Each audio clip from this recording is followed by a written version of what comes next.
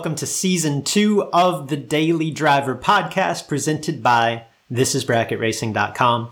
I'm your host, Luke Bogacki.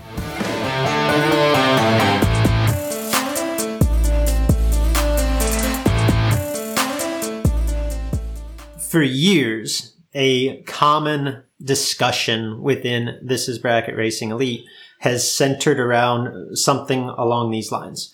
When you make the decision to try to cross the finish line first, to try to cross ahead of your opponent, what is your target finish margin? Like when you decide to take the stripe, how tight are you trying to make it?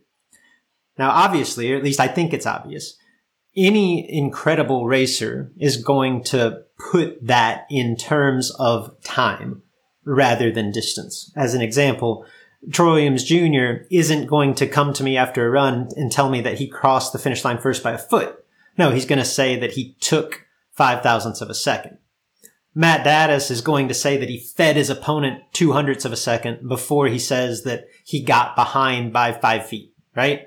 The top racers, they make the distance that they see at the finish line. They take that and then they mentally convert it to the time that they see in the terms of finish margin at the bottom of the time slip. But when determining our finish margin, it's not as simple as hearing me say that my target margin is 0.05 of a second in Supergas, or hearing Nick Hastings explain that he's aiming to take 100th of a second or less at a big foot brake race. That's because those increments, they're not finite. They are based upon speed. Right, let's use an extreme example. Using the online calculator tool that is available to all of our This Is Bracket Racing Elite members. And we use that tool to make this easy, right? Let's say that I'm racing against a similar speed opponent in Supergas. We're both traveling at about 175 miles an hour.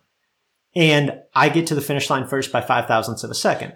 The actual distance between me and my opponent as I cross the finish line is just over 15 inches. Okay, more than a foot. Let's contrast that with my young son, Gary, who's racing his junior dragster against a similar speed opponent at 55 miles per hour. Okay. If he does that, they both cross at 55 mile an hour, and he gets to the finish line first by 0.05 of a second. The actual distance between him and his opponent, less than 5 inches, simply because they are covering less ground in the same amount of time because they're going so much slower. Okay. It's also worth noting that distance is determined based on the speed of the car that crosses the finish line second, the car that's behind. So if I'm running 150 miles per hour and my opponent is running 100 miles per hour, the race is physically closer if I cross first by 100th of a second than it is if he crosses first by 100th of a second. Just for reference there, if you're trying to wrap your mind around that, because this gets tricky. When I cross first by 100th of a second in that instance, I get to the finish line first by about 17 inches. Okay, just less than a foot and a half. My 150 mile an hour versus my opponent's 100. If my slower opponent gets to the finish line first by 100th of a second, I'm actually 26 inches, okay, more than 2 feet behind.